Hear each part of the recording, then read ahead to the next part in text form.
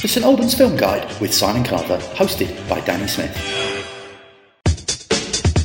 Welcome on to another edition of the St Albans Film Guide. Our very own film guide himself, Simon Carver's here with us in our virtual studio again. Hello, Simon. Yeah, hi, Danny. Hello.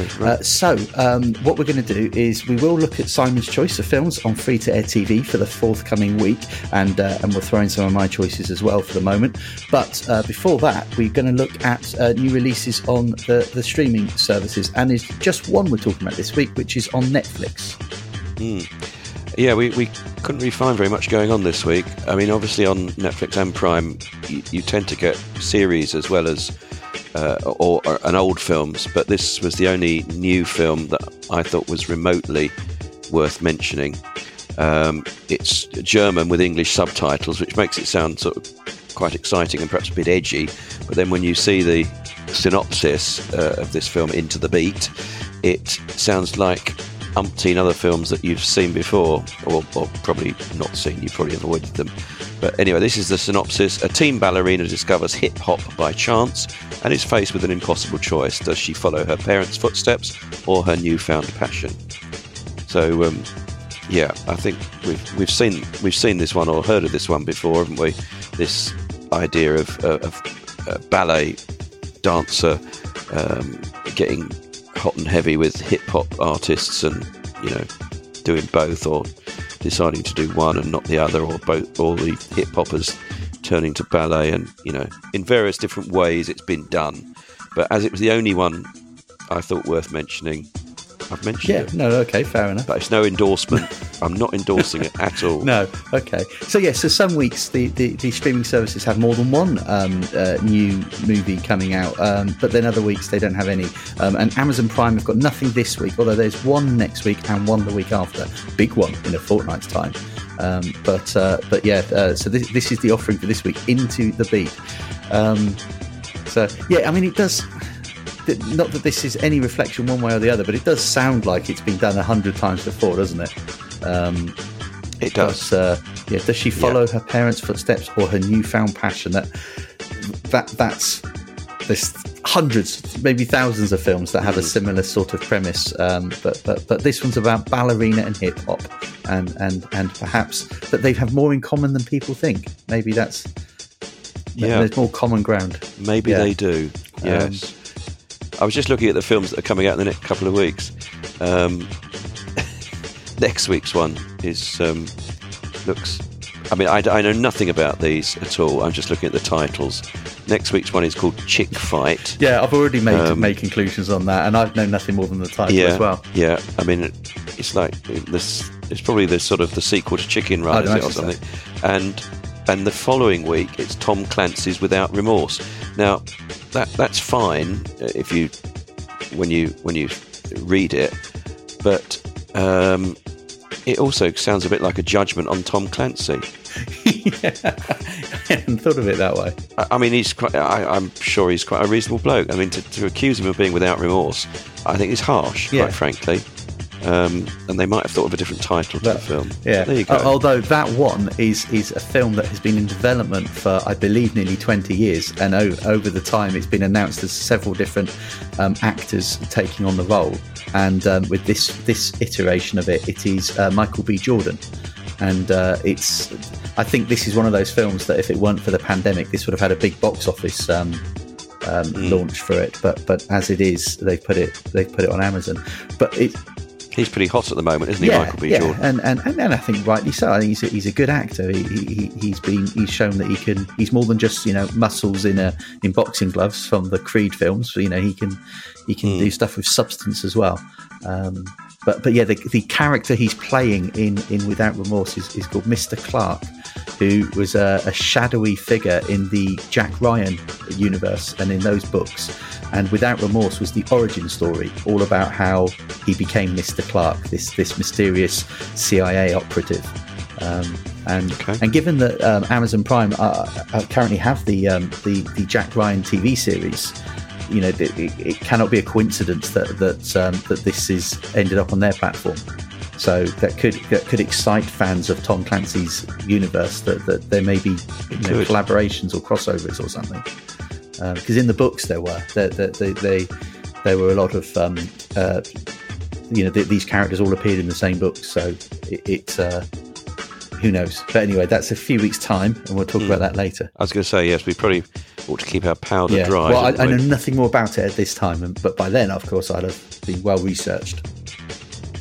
Anyway, so that's your one new release on the streaming service. It's on Netflix, Into the Beat, and it comes out on Friday the 16th of April, which may well be today when you're listening to this podcast, if you listen to it on the day we bring it out.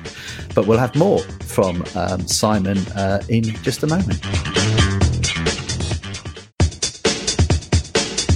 Hi, I'm Matt Adams, the heart of the Hearts Advertiser for over 10 years. Join me and host Danny Smith for St Albans Podcast, a weekly look at the news, views and reviews of the city and district of St Albans. As well as our delve into the local stories that matter, we regularly cover topics including health, food and drink, legal matters, the theatre scene and mental health. Alongside our regular features, we talk to people from our wonderful community, sharing some of the amazing work they do. Episodes are released every Wednesday at 7pm, and you can find us by going to your podcast platform of choice and searching for the St Albans Podcast. Find out more at stalbanspodcast.com.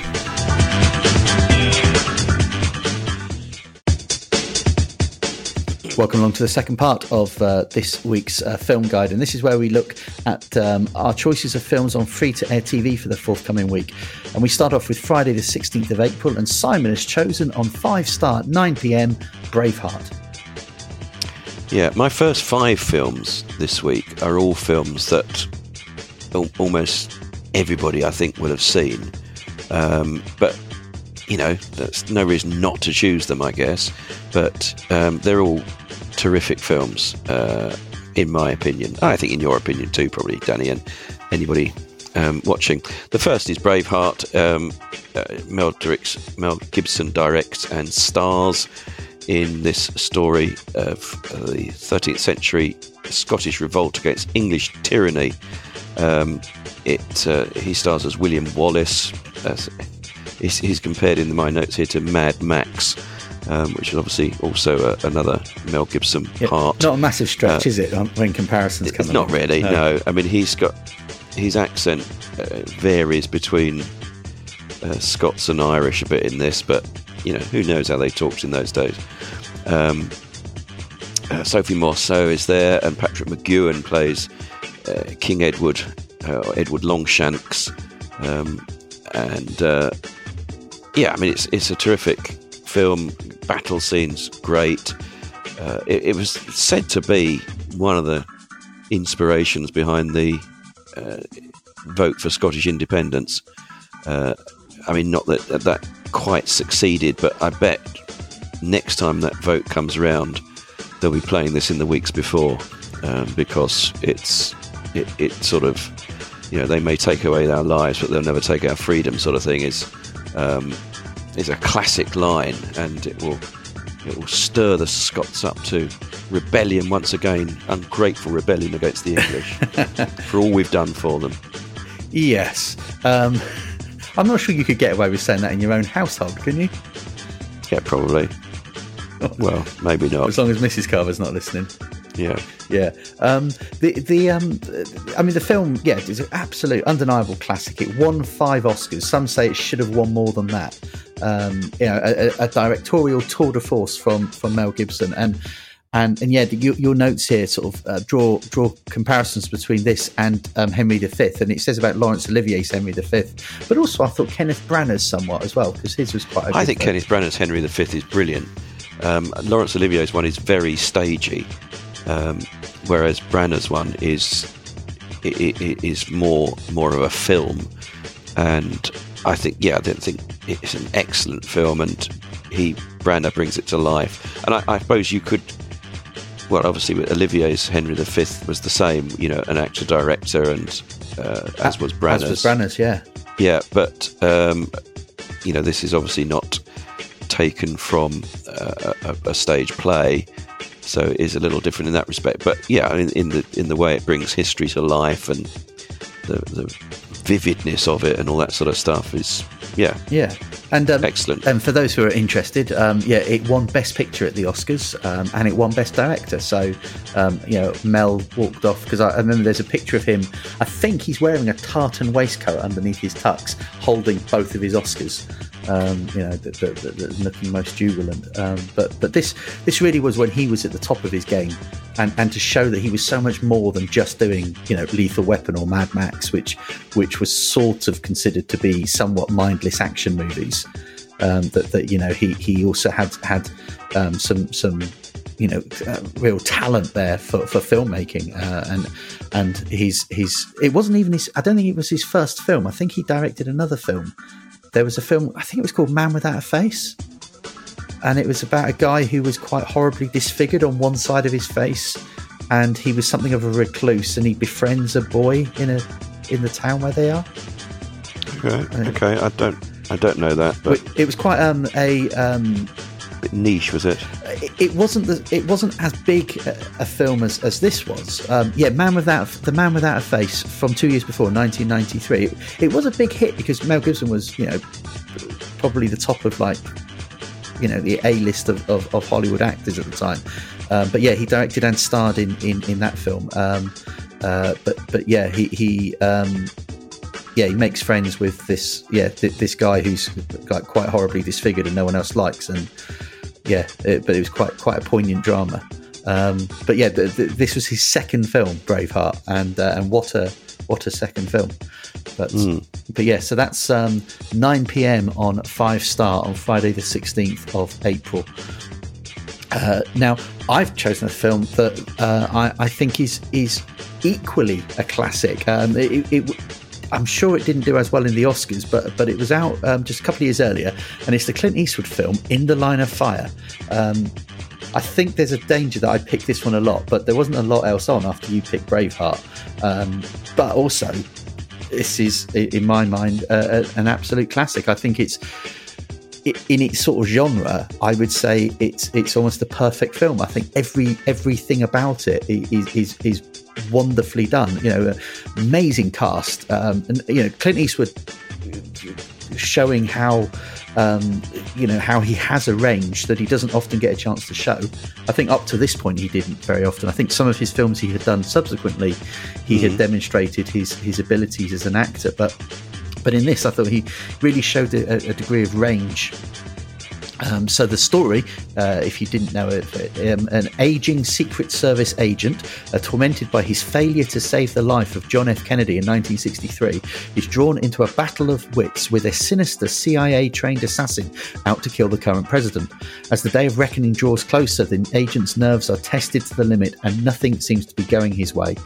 Starring Clint Eastwood, John Malkovich, who was absolutely chilling and very chameleon-like as this assassin who was after the president, and the way that you saw him with lots of different disguises throughout the movie, and the way he was able to sort of infiltrate security to get into places, and was such a formidable opponent for Clint Eastwood's sort of dogged aging Secret Service agent. And then you had Renée Russo in there as well, and arguably one of her finest performances as a younger, fresher Secret Service agent, and yet the directing of it as well. Wolfgang Petersen did a wonderful job. The tension just doesn't stop, and so many thrilling sequences in it. It got nominated for Best Supporting Actor for John Malkovich at the Oscars. Probably deserved a bit more than that, because cracking film, and it was the first film in over 30 years that Clint Eastwood had no part in other than being the actor. He didn't produce it. It wasn't his. It wasn't Warner Brothers, who he's had pretty much an exclusive deal with for the whole of his cinematic career. I remembered hearing him in an interview saying that he was so drawn by the story that he was determined to be in this film. He no matter what. So he went across to, I think it was Paramount, to make this one picture, because they were the ones who had the movie, and he was just desperate to star in it. And I believe they wanted to make it a long time earlier, but he felt that he wasn't old enough to play the character, and said that he would do it if it could be done so many years later. So he was more age appropriate. But anyway, that's In the Line of Fire, a wonderful, a wonderful action thriller with Clint Eastwood and co. I had a feeling that there were several films on Friday that you would have chosen. So I was surprised that you say there wasn't. I'd picked. Oh, I think there were, but I think that those films are also on later in the week, and later in the week there wasn't an awful lot of options. So, and I've chosen them then. That's probably. So I think yes. Sorry, yeah. For Friday, there probably yes. To be fair, there probably were other good films on, but they're also repeated later in the week where there weren't so many good films. Yeah. But anyway, that's In the Line of Fire, 9 p.m. Sony Movies on Friday, the 16th of April. Would you? I don't know how much of what I just said would you agree with? Did you? I think it's very good. It's a good, it's a good action film, and there's a bit more to it than just an action film, because you've got this, the reason why he is as he is, Clint Eastwood. So Clint Eastwood's character rather. So I think it's and he's a good actor. Yeah. And having said that, I've been watching The Mule. Have you seen The Mule? Oh yeah.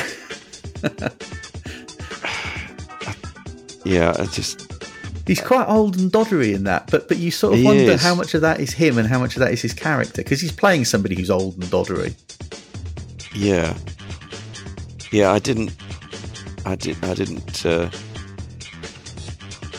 suppose partly. Yeah. So I won't go off on one on this, but partly because it's a true story, and I couldn't stop myself from looking up, what happened in the story. Right. And I think that probably spoilt it a bit. But so it was my own fault, I guess. But I couldn't be bothered to watch it through to the end when I knew what happened in the person's real story. But there you go. Anyway, that's another film. Yeah. So I did quite enjoy The Mule, but there was a few bits that I thought were a bit uncomfortable. Not least the fact that there's a couple of sort of love scenes, shall we say, and that was somewhat uncomfortable to see a man of that age with some very young women. It was all women in their 60s. No. And he's in his 90s. No, do you not remember? There was one scene where... No, I don't actually. Oh, dear me. But maybe that's after I stopped watching. Oh, do you not watch all of it? No. Oh, okay. No, yet another film I gave up on. Oh, no. No, because there's one bit where he's given really as a gift by one of the head. He goes to see the head of the drug cartel, and he's entertained there. And as a gift one evening, he's given 2 young women. And you don't see an awful lot, but nonetheless, it's still quite disturbing. Creepy. Yeah, because these women who are probably in their 30s, and he's about 90. And you can imagine he had a fun day at work doing that scene. Anyway. Yeah, but that's not the film we're talking about. No. And that's, to date, is his last movie on screen, The Mule.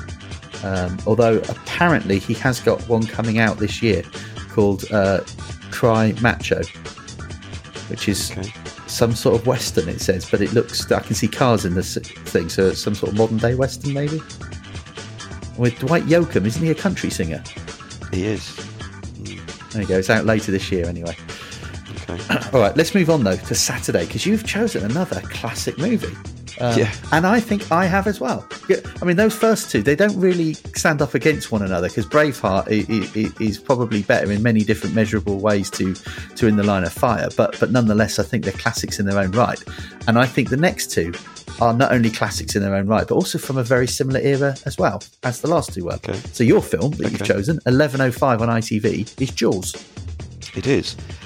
Peter Benchley wrote a best-selling book, and I think probably it's fair to say that Steven Spielberg turned it into something better. It's one of the scariest films that I think I've ever seen, really. It's not scary as in, one of these things where dolls come to life or clowns do things. Yeah, there's I'm nothing not talking supernatural about it, is there? Nothing supernatural about it. It's just there's a blooming big fish that's trying to eat people. And yeah, lovely performances. You've got Robert Shaw as the sort of the grisly sea captain. You've got Roy Scheider as the he's not the mayor, is he? He's police chief, isn't he? The sheriff. Police or something, chief, yeah. And Richard Dreyfuss is the sort of the expert. He's the shark doctor. Yeah, the shark doctor. Yeah. I think in the book there is a relationship between Richard Dreyfuss's character and Roy Scheider's wife. Yes. Whereas that is not translated into the film. I believe there was a scene that they cut. But it I think that was to the film's detriment, because I think that would have added an extra degree of tension, particularly toward the end when it was only the three of them in the boat. And in the book, Roy Scheider's character doesn't know for sure that the other guy has had an affair with his wife, but he suspects it, and that adds to the tension between the three of them. And also, it's got the great music. John Williams, fantastic music. Yeah. I always think Line of Duty has great music. The sort of the piano that comes in when you know that things are either the episode's going to finish or there's something going to happen. Yeah. And music can add a huge amount to one's enjoyment in watching something, and it's the music. If you've just got a camera sort of moving through water, not a lot scary about that. But when you've got that double bass sort of going in the background, then it becomes scary. Yeah. And yeah, fantastic. And it's very clever. I saw a documentary, a retrospective look at the making of Jaws, and knowing how accidental most of its success was, that it was by chance it was as good as it was, because originally they had a mechanical shark. You were going to see the shark all the time, and it kept breaking down, it kept failing, and Spielberg had to come up with ways around that because they could never get the shark to work, and he came up with the idea of filming from the shark's perspective going after people, which of course made it far more chilling, the fact you didn't see the shark very often. Seeing all those legs in the water, you know something's going to happen, don't you? Yeah. And the way the camera's swimming like closer to them, and it's absolutely terrifying. A couple of years ago, the Westminster Lodge showed the film as a special thing where you could watch it whilst in the swimming pool. They showed it in the swimming pool, and I was thinking, I could imagine nothing more terrifying than watching that in a swimming pool. You imagine that in a big rubber ring, and you got your feet dangling in the water, and then suddenly your feet would be right up, wouldn't they? I suppose, yes. But I don't know. I'm sort of taking it too literally, but you wouldn't expect a shark to be in a swimming pool, would you? Let's be honest. No. But nonetheless, I think there'd be something a bit surreal about that experience. Quite literally immersive. Oh yeah, very much so. But yeah, great, a great film there, and it was. Was it? What is it? People were afraid to go. There was a tagline, wasn't there? Was it on the second movie that something about just when you thought it was safe to go back in the water, and it was something like that. This one movie that terrified a planet. Made them scared of the water, scared of sharks, who by and large aren't actually that dangerous to humans. There are shark attacks, but they don't happen that often. And they're an endangered species. Well, arguably, because many of of them are anyway. Apparently, the great white shark is now pretty much endangered because of Jaws, because people kind of think, they're fair game. But yeah, there's been a few sequels as well of definitely of diminishing returns. And interestingly, you cannot buy a box set of all of the films of Jaws, because Spielberg won't allow this film to be in any box sets of Jaws. He doesn't want it associated with the other ones. So you could buy a box set of 2, 3, and 4, but you cannot. You have to buy Jaws separately, which is interesting. But yeah, a classic film. And I think Spielberg was only in his 20s when he made this film. I think it was his second movie, and what a classic film he came up with while doing this. But that's Jaws, 11:05 p.m. on ITV. If you've never seen it before, then do watch it. But even if you have, watch it again, because it is quite good.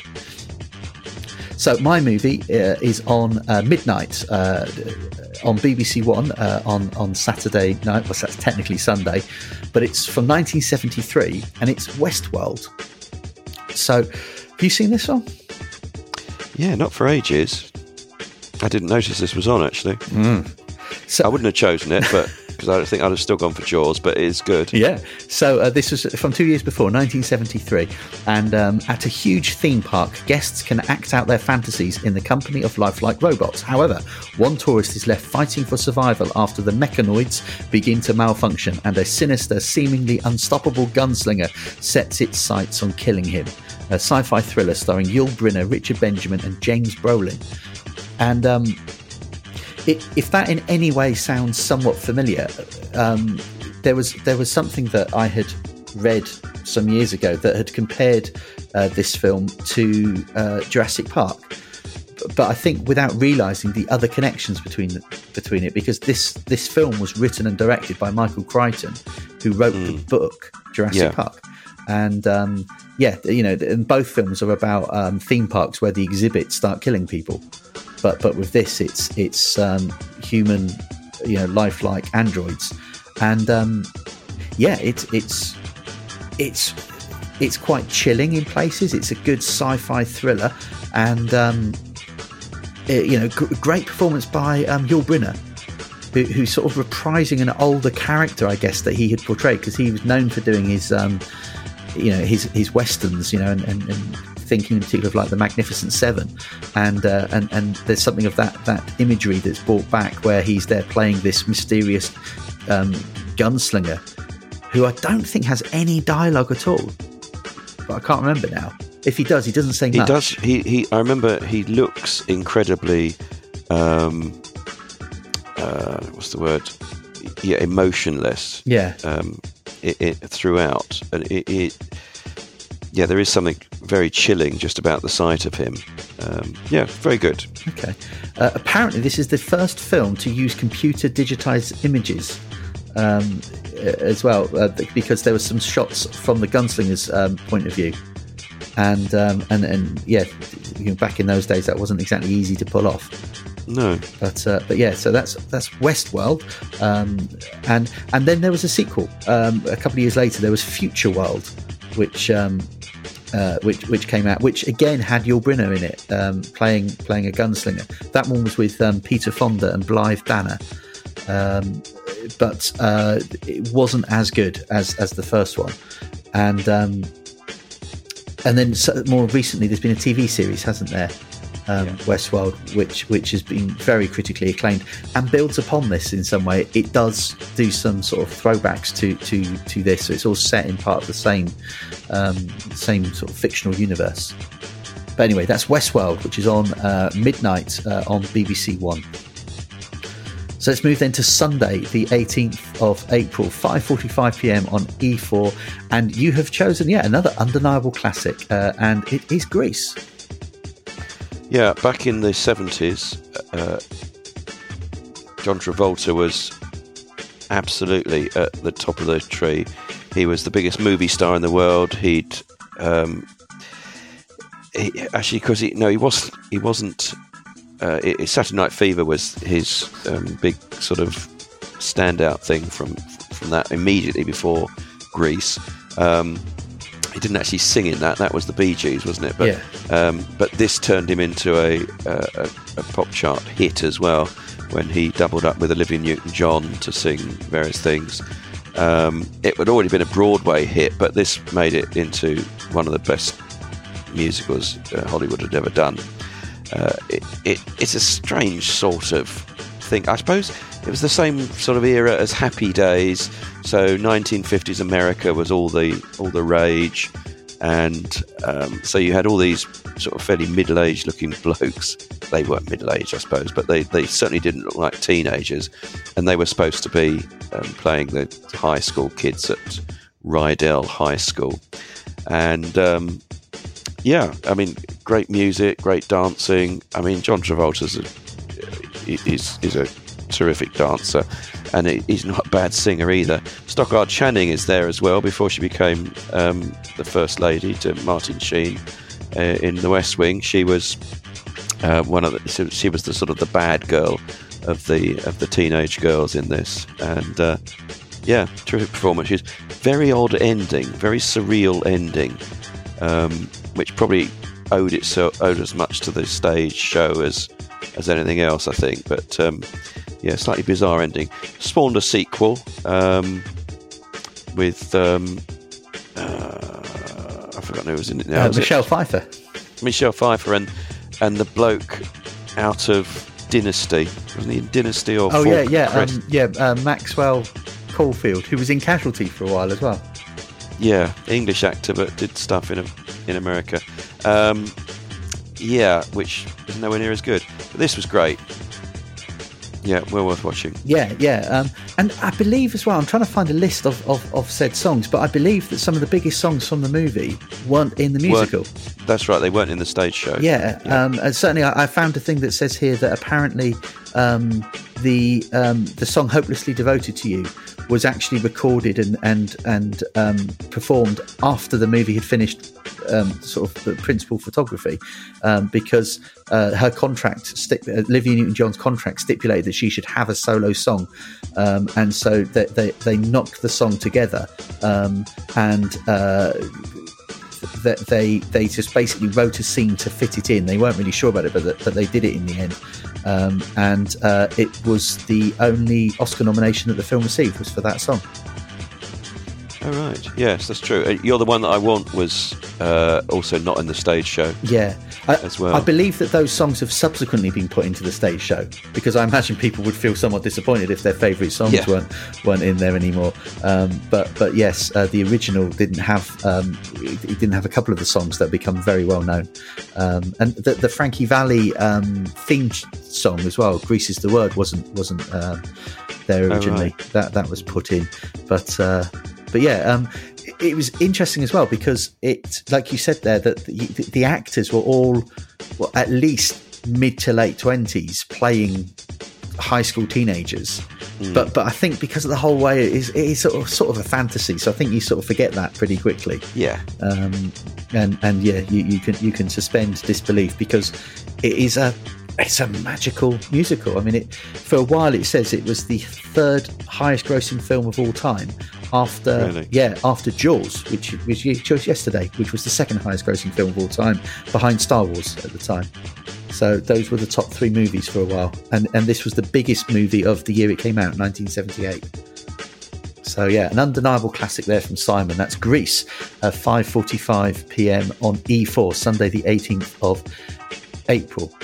Now, there is a really, really tenuous link here from that film to this film that I've just chosen, because the other week I watched for the very first time the 70s horror Carrie, and not seen it before, but I always thought I should watch that at some point.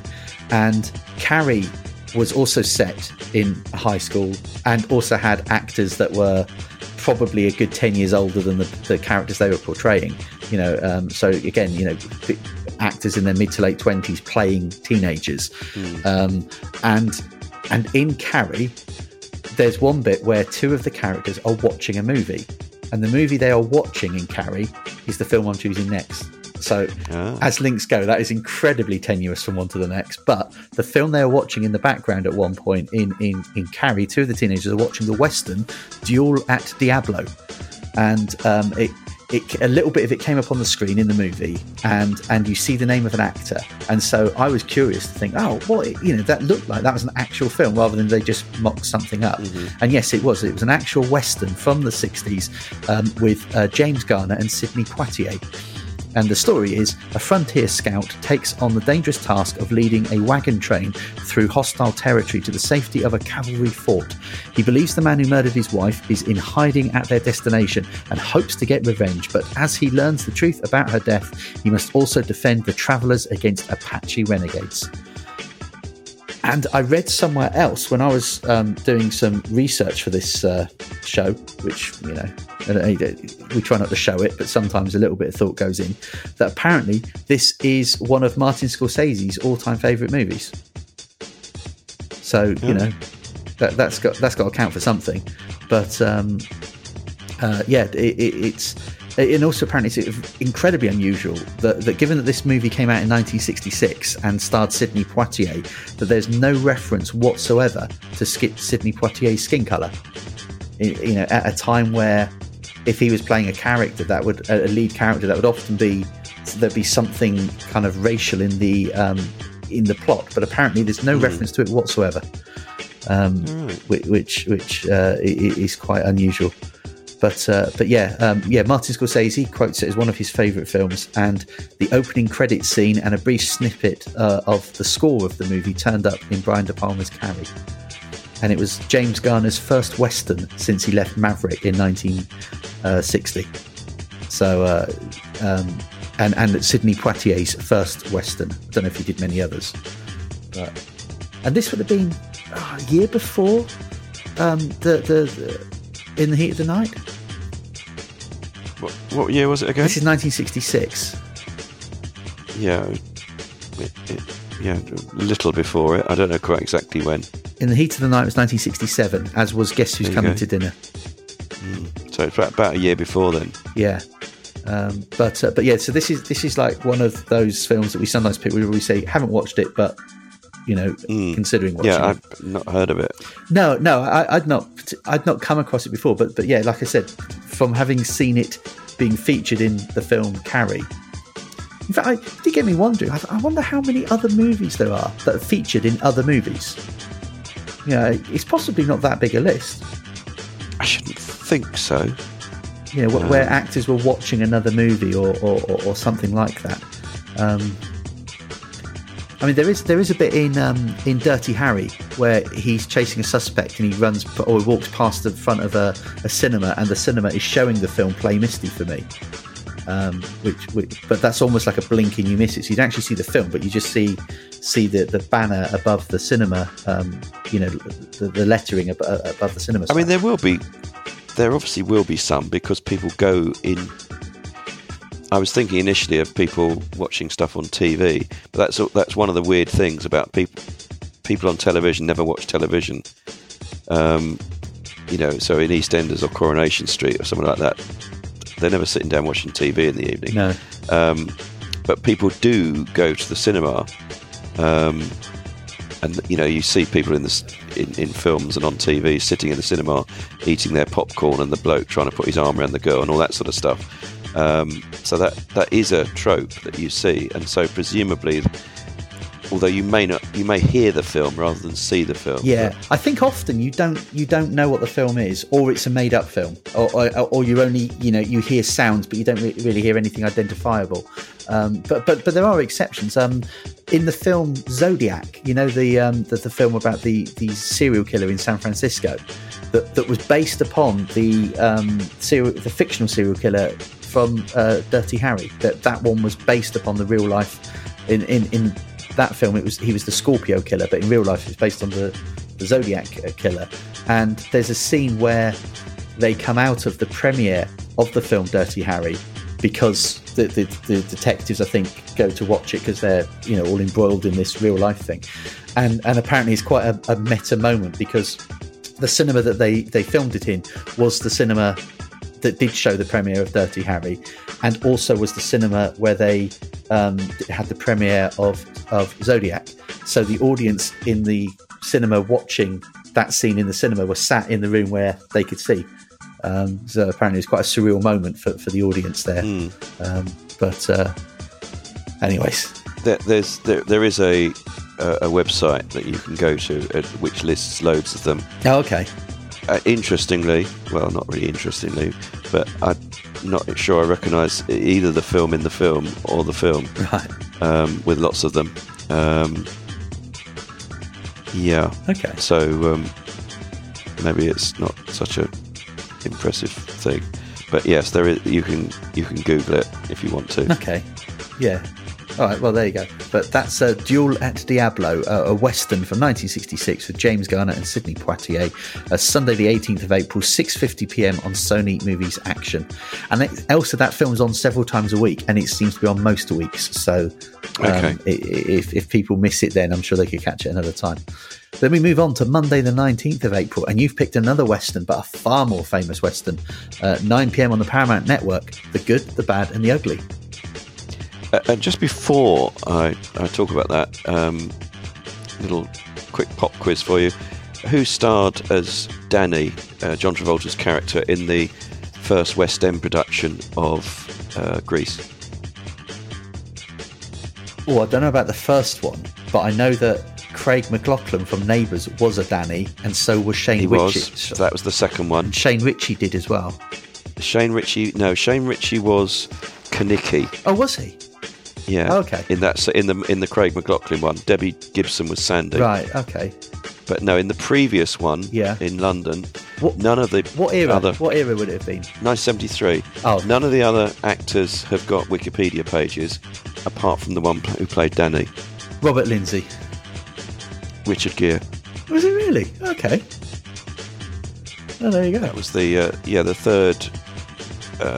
third production. Chicago 71, Broadway 72. Barry Bostwick was Danny in Broadway 72. He was the guy from the Rocky Horror Picture Show, wasn't he? He was. Yeah, and then Richard Gere in 73. Anyway, sorry, that was. That's what I've been looking at all the time you've been talking about that other film. The Good, the Bad, the Ugly. Yeah, Sergio Leone's Dollars trilogy, and this is the concluding part, the third, therefore, of the trilogy. And it says there's nothing particularly new about a plotline involving buried treasure, but that's partly the point, as he's paying homage to the Hollywood Western while revising its cherished traditions. The story's deceptive simplicity allows Leone to interweave strands of communal and individual drama, which he throws into shocking relief against the bloody futility of the American Civil War. The genre has never witnessed such stylized violence, yet while Lee Van Cleef and Eli Wallach unflinchingly accept it, Clint Eastwood can spare some humanity for a dying soldier.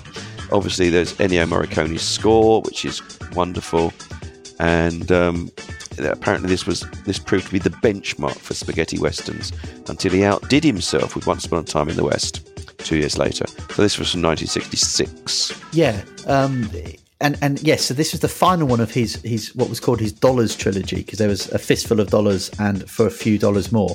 But it's believed by people, although I'm not sure if it's ever been confirmed officially, but it's believed that this is actually set before the other two, because you see Clint Eastwood's character basically dressed differently, and then as the movie goes on, he acquires the hat that he then wore in the other two movies, and he acquires the poncho that he wore in the other two movies, and so it's felt that this might well have been a prequel, but it's never explicitly said. But there are fans who believe that, and then it was an absolute classic, and I believe that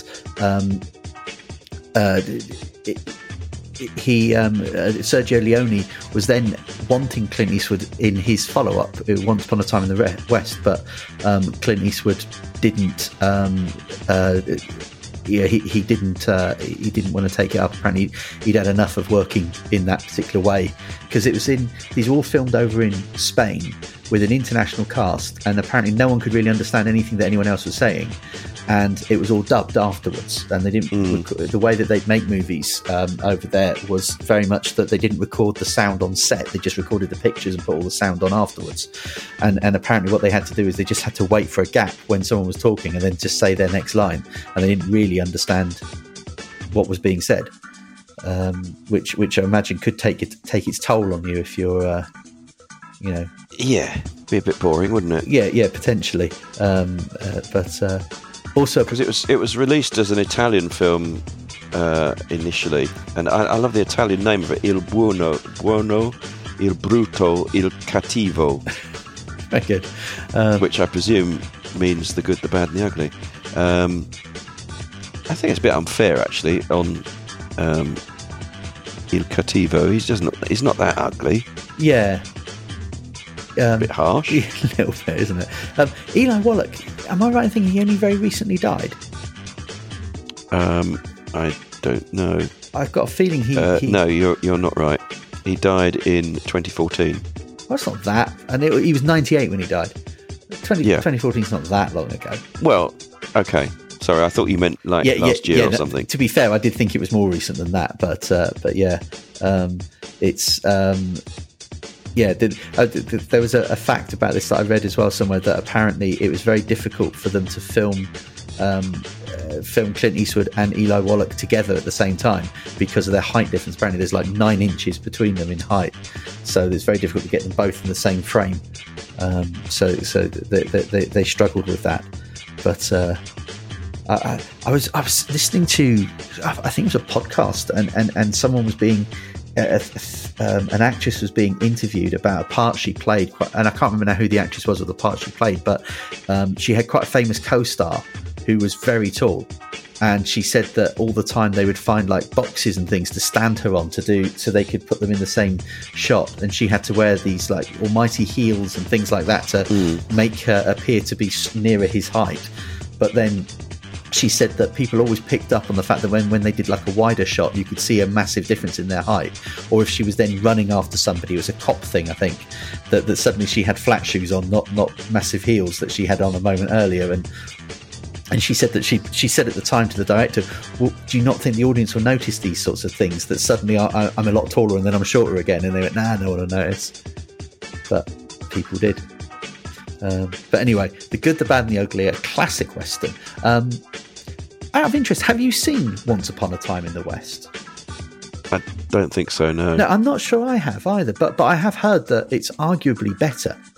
That it is considered a classic as well, which is pretty good. If you knock out a film that's considered an all-time classic Western, then 2 years later you arguably do one better. Beat it. Yeah. Anyway, yeah, that's 9 p.m. on the Paramount Network on Monday the 19th of April. Now, my next film, it's arguable whether or not this one really is a classic or not in the same sense. I think this comes down a level now. But a very good British movie. But from 1990, I've picked on ITV4 at 9 p.m, The Krays.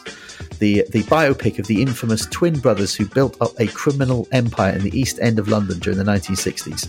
Seizing territory from an already established rival by force, they quickly rose to prominence in the city's gangland culture.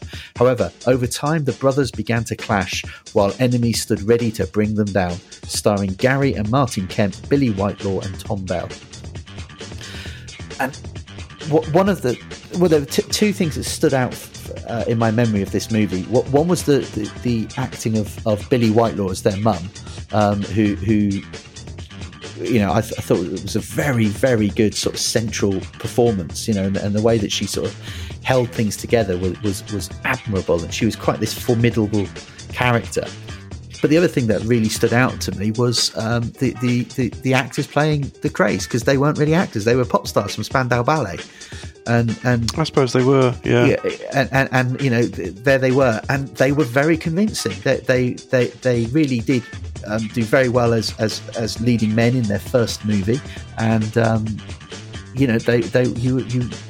I thought they were very scary and intimidating as the Kray twins. Have you seen this movie? Do you have memories of it? I don't think I have. When I think of the Krays, I always think of the Piranha Brothers in Monty Python. Doug and Dinsdale Piranha, who, they did all these awful things, but they sent their mother flowers. It was a satire on the way that the media treated the Krays as, lovable rogues, whereas the reality was that they were horrible. Yeah, vicious psychopaths, but yeah, kind to their mums. Exactly. Yeah, and there's some really brutal scenes in this as well. Some real sort of gut-wrenching, brutal moments in it. They don't shy away from that side of the Krays' lives, and I think there's a danger that some of these films can somewhat glamorise the portrayal of their anti-heroes, and it's something I don't like that. I don't like it when they sort of romanticize it somewhat. They make it look like it's all, that these guys weren't really that bad, when the reality is that there are plenty of families who've grieved the loss of loved ones at the hands of characters like this. But there seemed to me as well to be around about this time a slew of movies that were British films that were set in the 60s featuring real life things. You had The Craze. There was it called Scandal, the film about the perfumer affair? Yeah. Which was around about the same time. Yeah. And there was Buster, the Phil Collins movie. Oh, yeah, yeah. I mean, Buster was criticised quite heavily because it did make them out to be, lovable rogues again, Whereas, in fact, they stove in the head of the driver. Yeah. Yeah, they sort of glossed over that quite severely. But so there was within a couple of years there were 3 big movies that were all British films that were all set, were all set around real life things from the 1960s. This is, I think, up there among the best of those. I think all 3 films were quite critically acclaimed. So it is hard watching. It is very violent in places, and you have to. But if you're happy with that, and you're interested in something of the history of these infamous East End gang lords, then The Craze is for you. There have been a few adaptations of their story. More recently, Tom Hardy played both twins, didn't he? In a movie as well, and there have been other cheaper adaptations, but certainly this one is probably considered to be the original one, and that's The Craze, 9 p.m. on ITV4. So we move to Tuesday the 20th of April, and you've picked another 5-star classic movie. I think so. 11:05 p.m. on 5-star. It is the film Rain Man. Yeah, Dustin Hoffman plays an autistic man who is joined by his brother, who he didn't really know because he'd been, I think, institutionalized. And Tom Cruise plays the brother, the sort of the smooth, fast-talking wheeler dealer who had been cut out of his father's will, and they take off on a road trip to California in an old Buick. I think this was probably before we were as clued up about autism as we are now, maybe. And so this was quite a striking thing because Dustin Hoffman plays this sort of savant autistic man. So they, throw a box of matches on the floor and he immediately sees how many there are, and they go to Vegas and he counts cards. He doesn't count cards because he doesn't need to count them or something. Can't quite remember the ins and outs of all of that, but the relationship between the two is fantastic. Dustin Hoffman won an Oscar. Tom Cruise's part was not as flashy, although his character's quite flashy, but the part isn't such a sort of standout part, but he's very good, and it won an Oscar for Barry Levinson, and it also won Best Picture as well. It did for the producer, whoever it was. It did sort of 4 of the big Oscars. It won Best Picture, Best Director, Best Writing, and Best Actor. But rather cruelly, overlooked Tom Cruise in all of that. Who, all the attention was on Dustin Hoffman's wonderful portrayal of this autistic character, and rightly so. He really played that part with such sort of depth and sincerity, and that whole movie, I think, helped to shine a light on autism. I don't think people would have really known what it was before this film came out, and I remember watching a feature about it on Blue Peter. And I think Blue Peter had on it Dustin Hoffman, and I think it was as the film premiere was coming out, and then I seem to recall them showing like a film where Dustin Hoffman met this young British kid with autism who drew the Houses of Parliament from memory, and he had exactly the right number of windows in the building, and Dustin Hoffman had said, I think he said that he might have met with this kid before filming, or met a kid like him to try to understand and help it to influence his portrayal. But I remember a documentary about that, and I mean, there was a kid that you'd say a year or a date, back in the past, and it'd say immediately what day of the week it was. I mean, it was, and at the time, this was sort of astonishing. Nobody knew. Well, I say nobody knew. I mean, it wasn't as popularly known then as it is now, I suppose. Yes. I think there is more awareness now, and certainly this. Yeah. Before this film, I imagine that there wasn't much at all.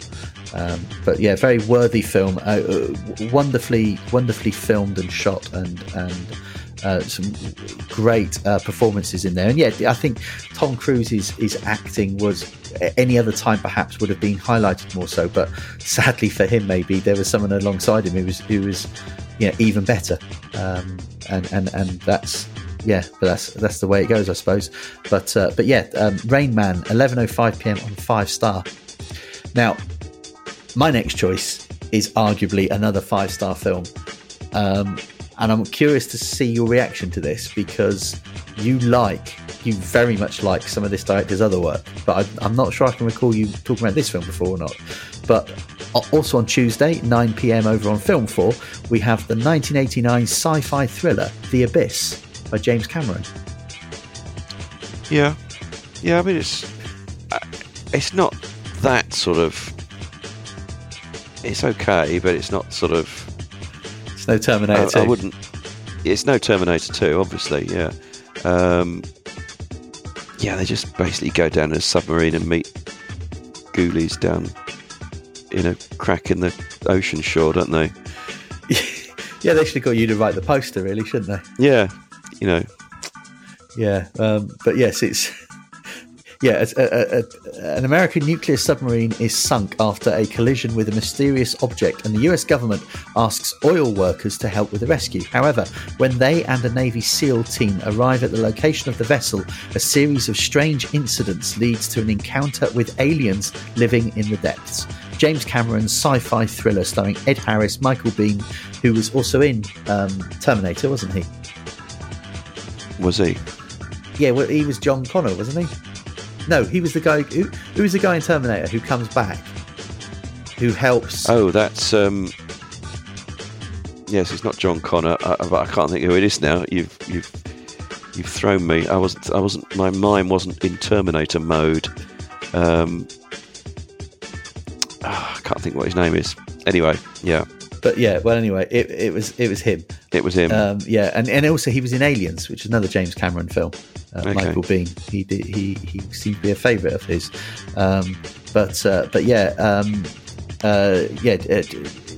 This is beautifully shot. The film really is wonderfully. The special effects, the underwater footage. It is breathtaking. Kyle Reese. There you go. Yeah. So Michael Biehn played Kyle Reese in the first Terminator film. Yeah. He was the first person to say, "Come with me if you want to live." Ah, there you go. And this is arguably one of James Cameron's best underwater movies. It's obviously, when it comes to water, it's sort of this, Titanic, or Piranha 2: The Spawning. It's his three movies that he's done that involve water. But yeah, he sometimes leaves off Piranha Part 2 off of his CV. But I feel it's our duty to sort of put that back on there wherever we can. Anyway, but the great movie. I remember in particular there were these effects where they had this special thing where how they breathed underwater. The helmets that they had filled with some sort of like oxygen gel type thing, which they had to let the liquid in, and then it made you breathe, and it looked like something that was pure science fiction. But I seem to recall watching some documentary that was probably on the DVD of the movie, saying that this actually isn't as far-fetched as one would think, and it's a way that they think that they might be able to allow humans to breathe very deep underwater, where a conventional oxygen tank wouldn't be able to survive the pressures. Right.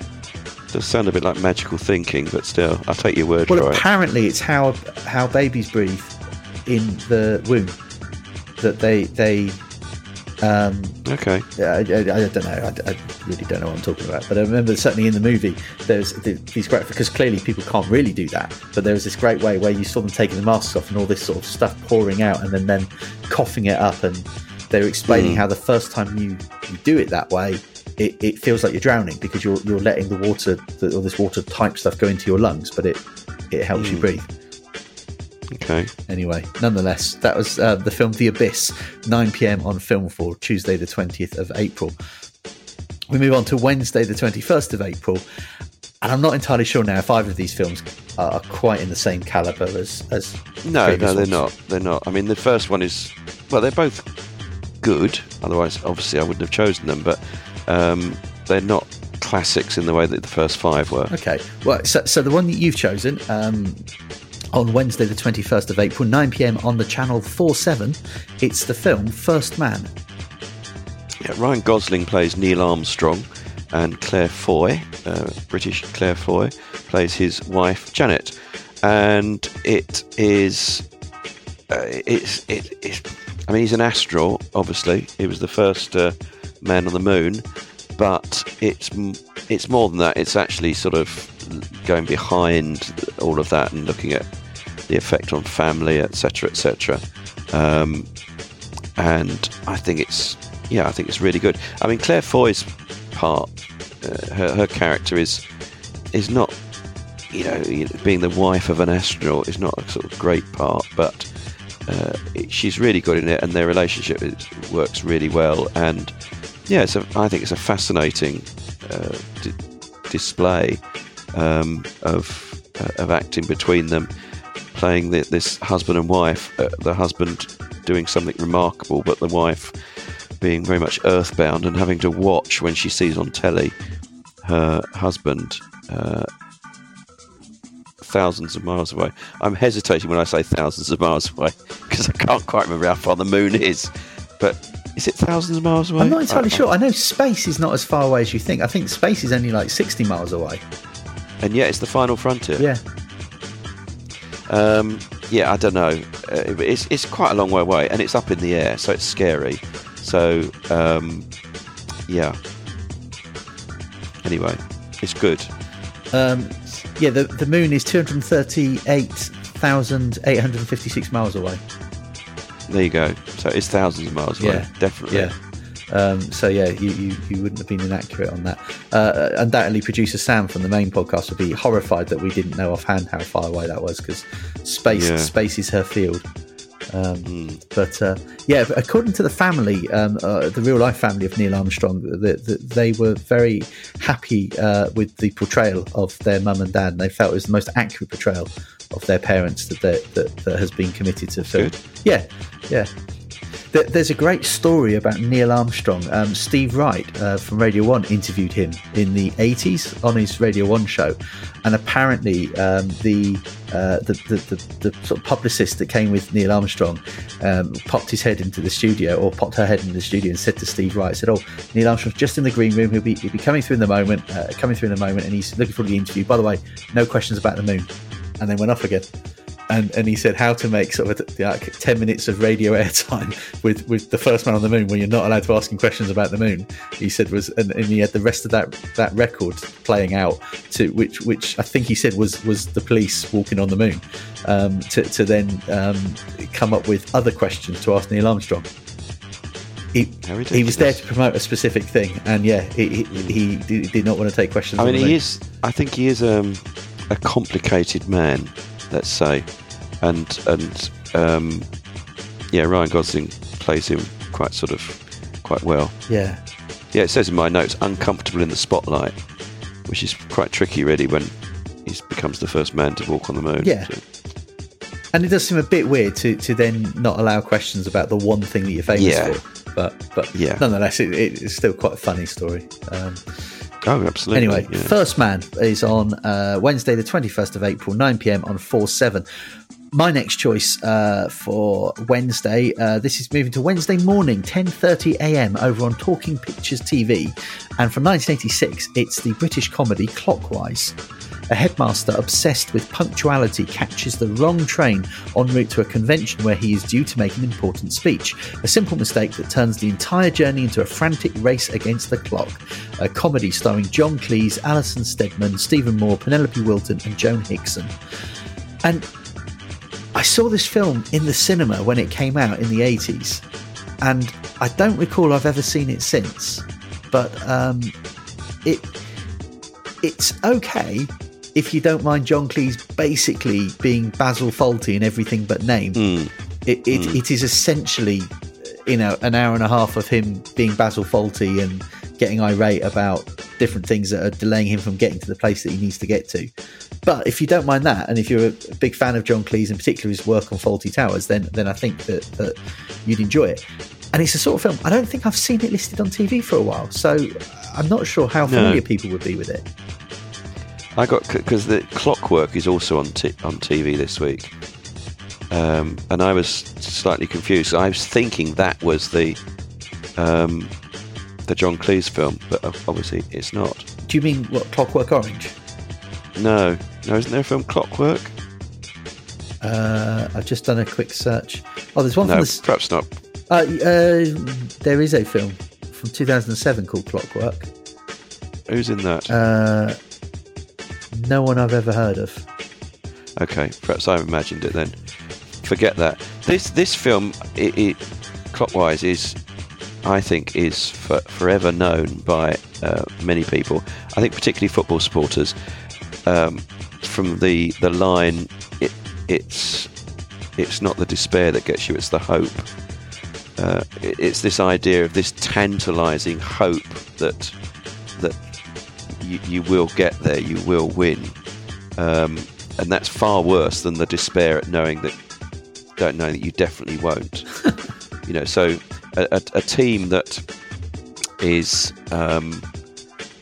on the edge of relegation or on the edge of promotion has this sort of hope that is then sort of challenged or sort of quashed in some way. Whereas if you know that you're bottom and you've been bottom for ages, I know we're moving on to the sports podcast here, but if you're the manager of, say, Sheffield United, if you're a supporter of Sheffield United who've been bottom of the league for ages and have been almost certain to go down for ages, you're not going to be too desperate because you've known for ages that this is what's going to happen. Whereas if you're, say, a supporter of West Brom who've won their last two matches, you would be thinking, well, maybe we'll get out of it, and then when they don't, you'll be gutted. Yeah. But anyway, there's that line in the film. It's not the despair, or words to the effect that it's not the despair that gets you, it's the hope. Right. Okay. No, it's an interesting premise, and you can sort of relate to it, even if perhaps it hasn't been put into words for you before. Yes, the sporting thing may not be sort of. No, it is interesting. But the movie.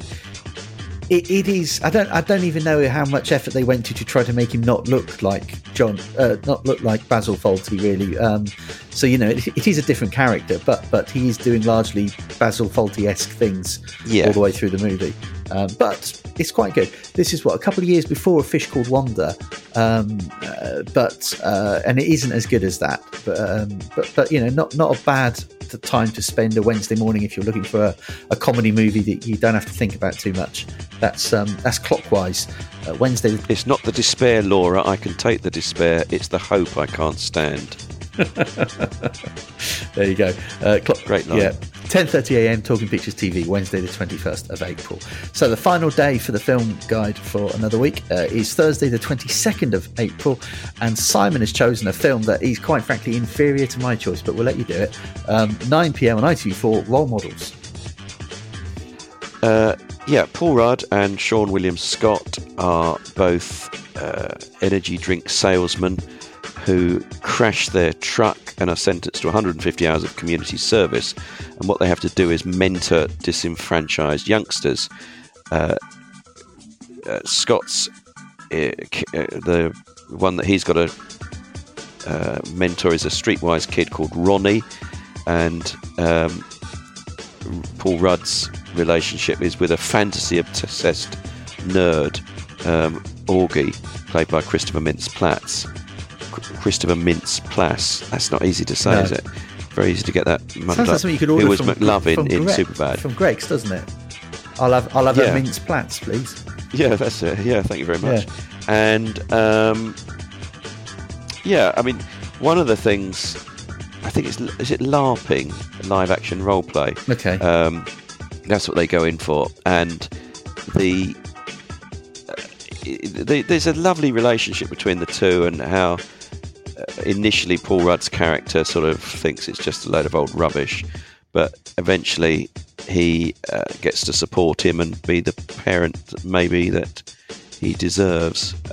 It's rather touching, really, and I'm shocked and not a little disappointed that you're saying that it's not of high quality. Well, the thing is, you set the bar so high in your other choices that Well, that is true. Yeah. And in fairness, I've not seen the film. It's just, but both of those lead actors are actors that I normally would avoid in a movie. I was thinking, Paul Rudd's great. Do you not like Paul Rudd? Well, you see, here lies the rub, because everything I've seen him in, I've actually quite enjoyed. But there's something about it that I always think, I don't really want to. Oh, not Paul Rudd. He's a bit bland, isn't he? He's a guy who he is a bit smug. There's something smug about him. Yeah, and I heard him described once as an actor who hangs around funny people. As a, it's, some of the things I've seen him in. That is harsh. Yeah, well, that is harsh. Because he's quite funny himself. He's deadpan, but he's dry. Yeah. Ken Jeong's in it. Okay, he's funny. And Sean William Scott, I've always found a little bit obnoxious, except that sometimes I've seen him in things that I thought actually he wasn't bad either. So I sort of feel bad for saying this, and maybe I should give both of them another chance. Elizabeth Banks, okay. Jane Lynch. Yeah, Jane Lynch is very good. Okay, well, maybe I'll give this film another chance. Perhaps I'll put it on my list. Role Models, that is, from Simon. ITV4, 9pm on Thursday the 22nd of April. My final film for the week, continuing with this theme of 5-star movies. You cannot get more 5 stars than Escape from New York. Oh, I saw this and I thought I might choose this just out of spite. Then I thought, no, I won't. I'll let you choose it. It's a great. Because I knew you would. It's a great film. 11:50 p.m. Thursday the 22nd of April over on Film 4. A former Special Forces soldier, Snake Plissken, is there you go. He's called Snake Plissken. That's 5 stars right there. That's a name. Yeah. Okay. Are you just going to cut and paste your previous, reviews of this into this slot? Because I've mentioned it so many times. Yeah. Anyway, he's sentenced to life on Manhattan Island, an anarchic penal colony for the most dangerous criminals. So this is set in the future, although the year it's set in, I think, is long since past. I think it was set in sometime in the mid to late 90s, I think, was the setting of this movie, which came out in 1981.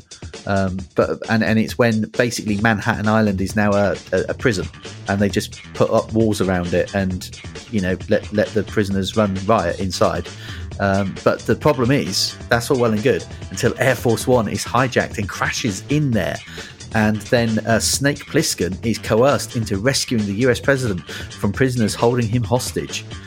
So that they put some sort of device on him that will blow up if he's not back in 48 hours or something like that. Or if he doesn't do as he's told, they'll push a button and blow him up. And so he's made to go in and rescue the president. But this is it's Kurt Russell starring in it. It's a John Carpenter sci-fi action adventure, and it's got some great hallmarks of John Carpenter's work because it's quite low budget, and it's like gloriously a B movie. The way that it is done, the everything about it, but it works really well. It's like he doesn't need a big budget to make this work. They set it at night, so it doesn't have to look too futuristic because everything's dark. and that it's all set in this rundown island that is effectively a prison now. So it doesn't even need to look particularly modern in any way. And yeah, it's Kurt Russell, Donald Pleasance as he's the president. Lee Van Cleef is the head of the president's Secret Service or something like that, and he's the one who sends Kurt Russell on the mission. And then you've got Adrian Barbeau in there and Isaac Hayes as well. And yeah, it's great. It's very very trashy, but I think it's intentionally so, and it feels like it's a graphic novel, and I'm sure that subsequently it's been made into one, but this is original material, and it's just great. It's very iconic. There's lots of things about it that like I said, not only is he called Snake Plissken, he has a patch over one eye, but you don't know why. There's no backstory as to why he has to wear a patch, and it's there's just something about it. His character, it's almost like he is a little bit like Clint Eastwood's Man with No Name, but in a futuristic setting. Except he's got a name. That would be one major difference, obviously. And it's a name that you're going to remember. Well, yeah. It's Snake Plissken. But his the way that his character uses, he's got very. It's mysterious, isn't he? A very small amount of dialogue, not much dialogue, which is one of the things with Clint Eastwood's character. He didn't say much, and yeah, it's great, and it is well worth watching. It's quite dark. It has overtones of some other films of that era, like there was a film, was it The Warriors? Yeah, where they had to get from one side of New York to the other at night, and there's all these dangers around every corner. There was an element of that in this as well, and from a very similar era as well. I think this would be maybe around about the same time as The Warriors. I think maybe a year or so later. It spawned a sequel sometime later as well, which is okay, but not as good. But this is great. If you like your sort of cheap sci-fi action adventure, then you cannot find a better film than this. Escape from New York, Thursday the 22nd of April, 11:50 p.m. on Film 4. And that concludes another week of films on the Film Guide. So, Simon, same question every week at this time, but which one would be your film of the week? Well, I think it ought to be role models, really.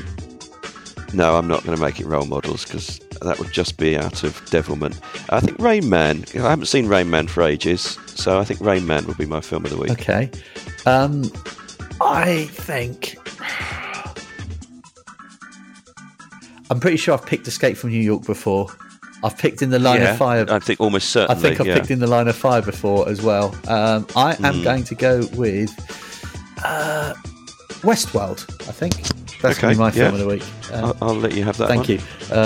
So if you want to see the films that we've just selected, then look in the description of our podcast, of this episode right now, and you'll see the list of films there. They're also on our website, StNormanspodcast.com.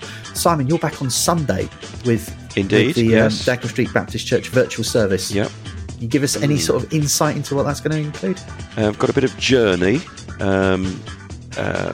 Going to be hearing, and also it will be possibly the last of the major Easter services that we'll be doing. Okay. Right. So there you go. That's the Dagenham Street Baptist Church virtual service, which comes out on Sunday mornings, and you can find that where you found this one as well, or get all the subscription details for this and all the other podcasts at StNormanspodcast.com. Simon, thanks very much, and you're very welcome. We'll catch you about the same time next week. Take care. Okie doke.